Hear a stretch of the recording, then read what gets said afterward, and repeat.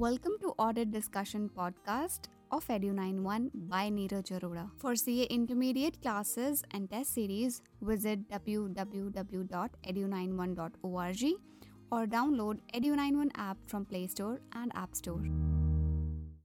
Hi guys, welcome back. आज के इस एपिसोड में हम लोग जो है रिवाइज करेंगे स्टेप्स इन ऑडिटिंग। और मैंने ये एपिसोड रिकॉर्ड करने से पहले पूरा ऑडिट जो है एक बार गो थ्रू करने की कोशिश करी और उनको सही एक सीरीज़ में डालने की कोशिश करी है। सुनते जाइएगा, बहुत सारी चीज़ें होंगी इसके अंदर। और कुछ मैं यहाँ पे आपको जो है एसेज भी बताऊंगा कि कौन से इंपॉर्टेंट एसेज हैं आपके एग्ज़ाम पॉइंट ऑफ व्यू से। मैं ये नहीं कह रहा कि सिर्फ यही आएंगे, लेकिन ये एसेज आपके लिए इंपॉर्टेंट है। इसमें से अपने आप वो एसेज आप वीड आउट कर दीजिएगा जो आईसीआई ने डिलीट करवा दिए हैं या फिर सिलेबस से बाहर करवा दिए हैं। आपके सिलेबस के अकॉर्डिंगली जो भी इंटरमीडिएट आईपीसीसी या जो भी आप फाइनल का भी सिलेबस कर रहे हैं तो उसके अकॉर्डिंगली प्लीज़ एक बार चेकआउट कर लीजिएगा। मैं आपको पूरा फ्लो बताता हूँ। तो देखिए, ऑडिटिंग में और एक बात और, पहली बात भाई, अगर आप बिग फोर में ऑडिटर हैं, प्रैक्टिकली चीज़ों कर रहे हैं, तो ये चीज़ें 70-80% मैच करती हुई नज़र आएंगी, 100% मैच नहीं करेंगी, क्योंकि थ्योरी और प्रैक्टिकल में थोड़ा सा डिफरेंस रहेगा स्टेप्स के अंदर। और एक्चुअली में आपको ही पता है कि काफ़ी सारा डिफरेंस जो है वो रहता है, तो प्लीज़ भावुक मत होइएगा।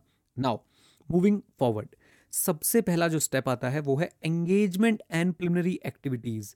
एंगेजमेंट एंड प्रिलिमिनरी एक्टिविटीज़, यहाँ जो दो रेलिवेंट एसेज हैं, एसे 210 और एसे 220, दोनों ही एसेज बहुत इंपॉर्टेंट हैं।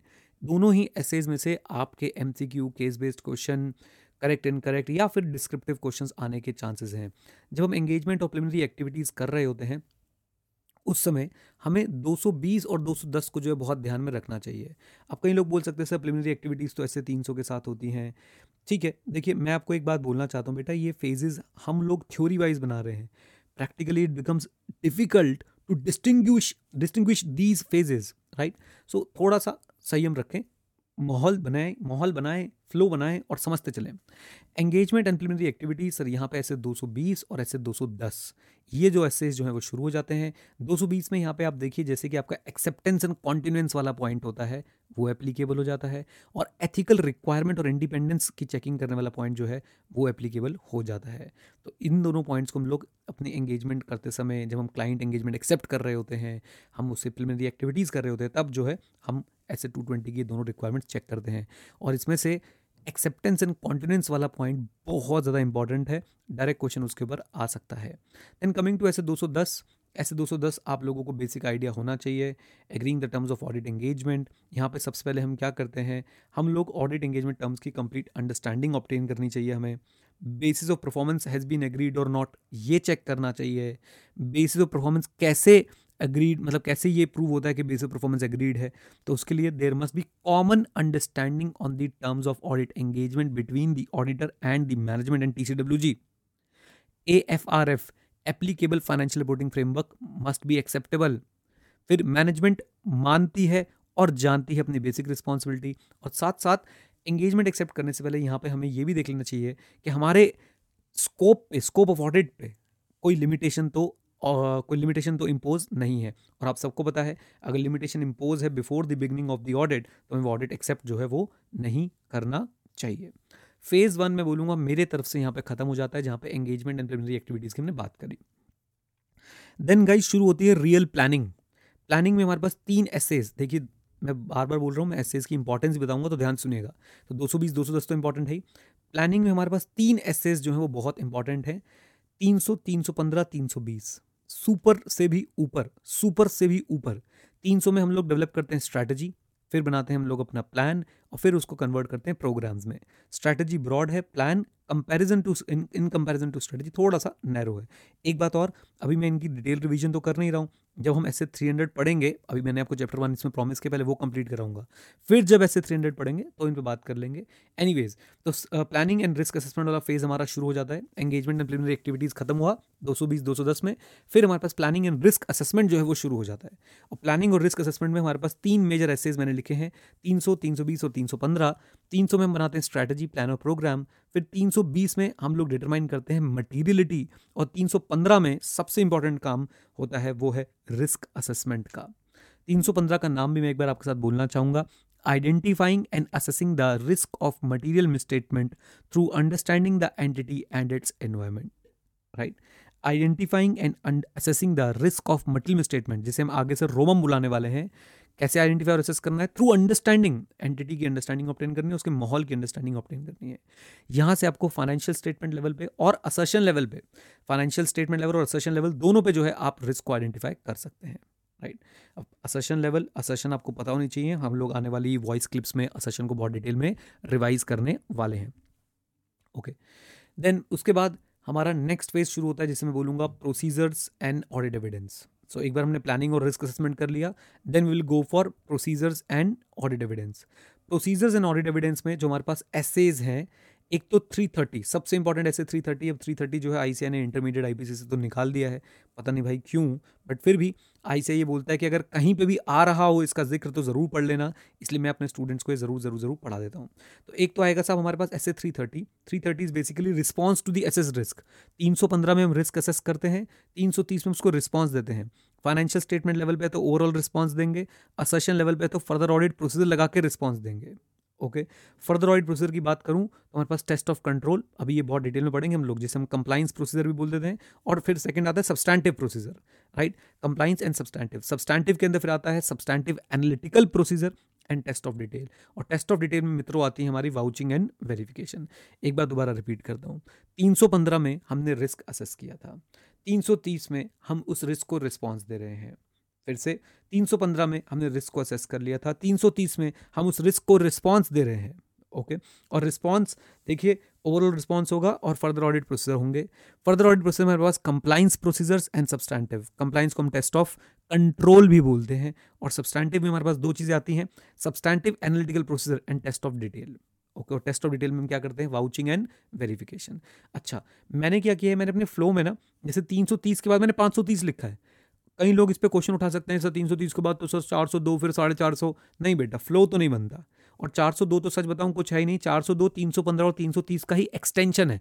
और 402 सी फाइनल के सिलेबस में है, सी इंटरमीडिएट के सिलेबस में है ही नहीं जहां तक मुझे पता है। तो आप 402 को 2 मिनट के लिए छोड़ दीजिए। 402 is nothing but the extension of 315 and 330 in specific circumstance when the client, that is the organisation जिसका हम ऑडिट करने गए हैं, he is using the services of the service audit, he is using the services of some other person, right? उसने अपने accounting की service outsource करके वगैरह वगैरह। तो 402 पे आपको इतना ध्यान लगाने की भी जरूरत नहीं है, आप मेरे साथ आइए और चलिए आगे। सो 330 में हमने रिस्क को रिस्पॉन्स के लिए हमने तैयार कर लिया कि हमें कैसे रिस्क को जो रिस्पॉन्स करना है। फिर 530 ऑडिट सैम्पलिंग, क्योंकि हमने सर अगर मैं टेस्ट ऑफ डिटेल आपको करने को बोल रहा हूँ तो 100% पॉपुलेशन पे थोड़ा ना करेंगे test of detail. Then 500 series हमारी शुरू हो जाएगी ऑडिट एविडेंस की, पूरी की पूरी 500 सीरीज। फिर 600 सीरीज शुरू हो जाएगी। देखिए फ्लो क्या बना, 330, 530, 500 ऑडिट एविडेंस की पूरी सीरीज, 600 की series, 600 another auditor, 610 internal auditor, 620 auditors expert. और ये सब जब हो जाएगा, जब हमारे पास हमने रिस्पॉन्स डिज़ाइन कर लिया, हमने सैम्पलिंग कर ली, हमने ऑडिट एविडेंस ऑब्टेन कर लिया, हमने another auditor, internal auditor, auditor expert का काम यूज़ करना था नहीं करना था, सब काम कर लिया, देन 450। कितना अटपटा लगता है सुनने में। तो फ्लो यही है भाई। अगर आप देखें तो ये 450 बाद में आता है। 450 में हम लोग क्या करते हैं, अब हमारे पास सारी चीज़ें हैं, एविडेंस हैं, मिसस्टेटमेंट्स हैं, हम उन्हें इवेल्युएट करते हैं, ओके। एंड देन 580, लास्ट में सबसे 580 हम लोग मैनेजमेंट से क्या लेंगे, रिटर्न रिप्रेजेंटेशन, ओके। तो ये प्रोसीजर एंड ऑडिट एविडेंस में मैंने जो फ्लो बनाया है, हम लोग प्रोसीजर एंड ऑडिट एविडेंस में क्या करते हैं, 330, 530, 500 की सीरीज, 600 की series, 450, then 580 specifically, that is written representation, okay.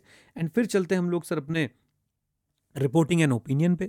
और रिपोर्टिंग एंड ओपिनियन पे जब हम जाते हैं तो सबसे पहले हमें जो है वो ध्यान में रखनी है अपनी 700 की सीरीज़, 700, 701, 705, 706। 700 में हमारा बेसिक जो रिपोर्ट का स्ट्रक्चर है वो, 701 में की ऑडिट मैटर, 705 में मॉडिफिकेशंस, 706 में हम जब बात करते हैं, हम बात करते हैं EOM पैराग्राफ की। फिर 710, 720 भी है, वो एक्सेप्शनल सर्कमस्टांसेस में लगते हैं, तो वो आपको अलग से करा दिए जाएंगे, डोंट वरी एट ऑल।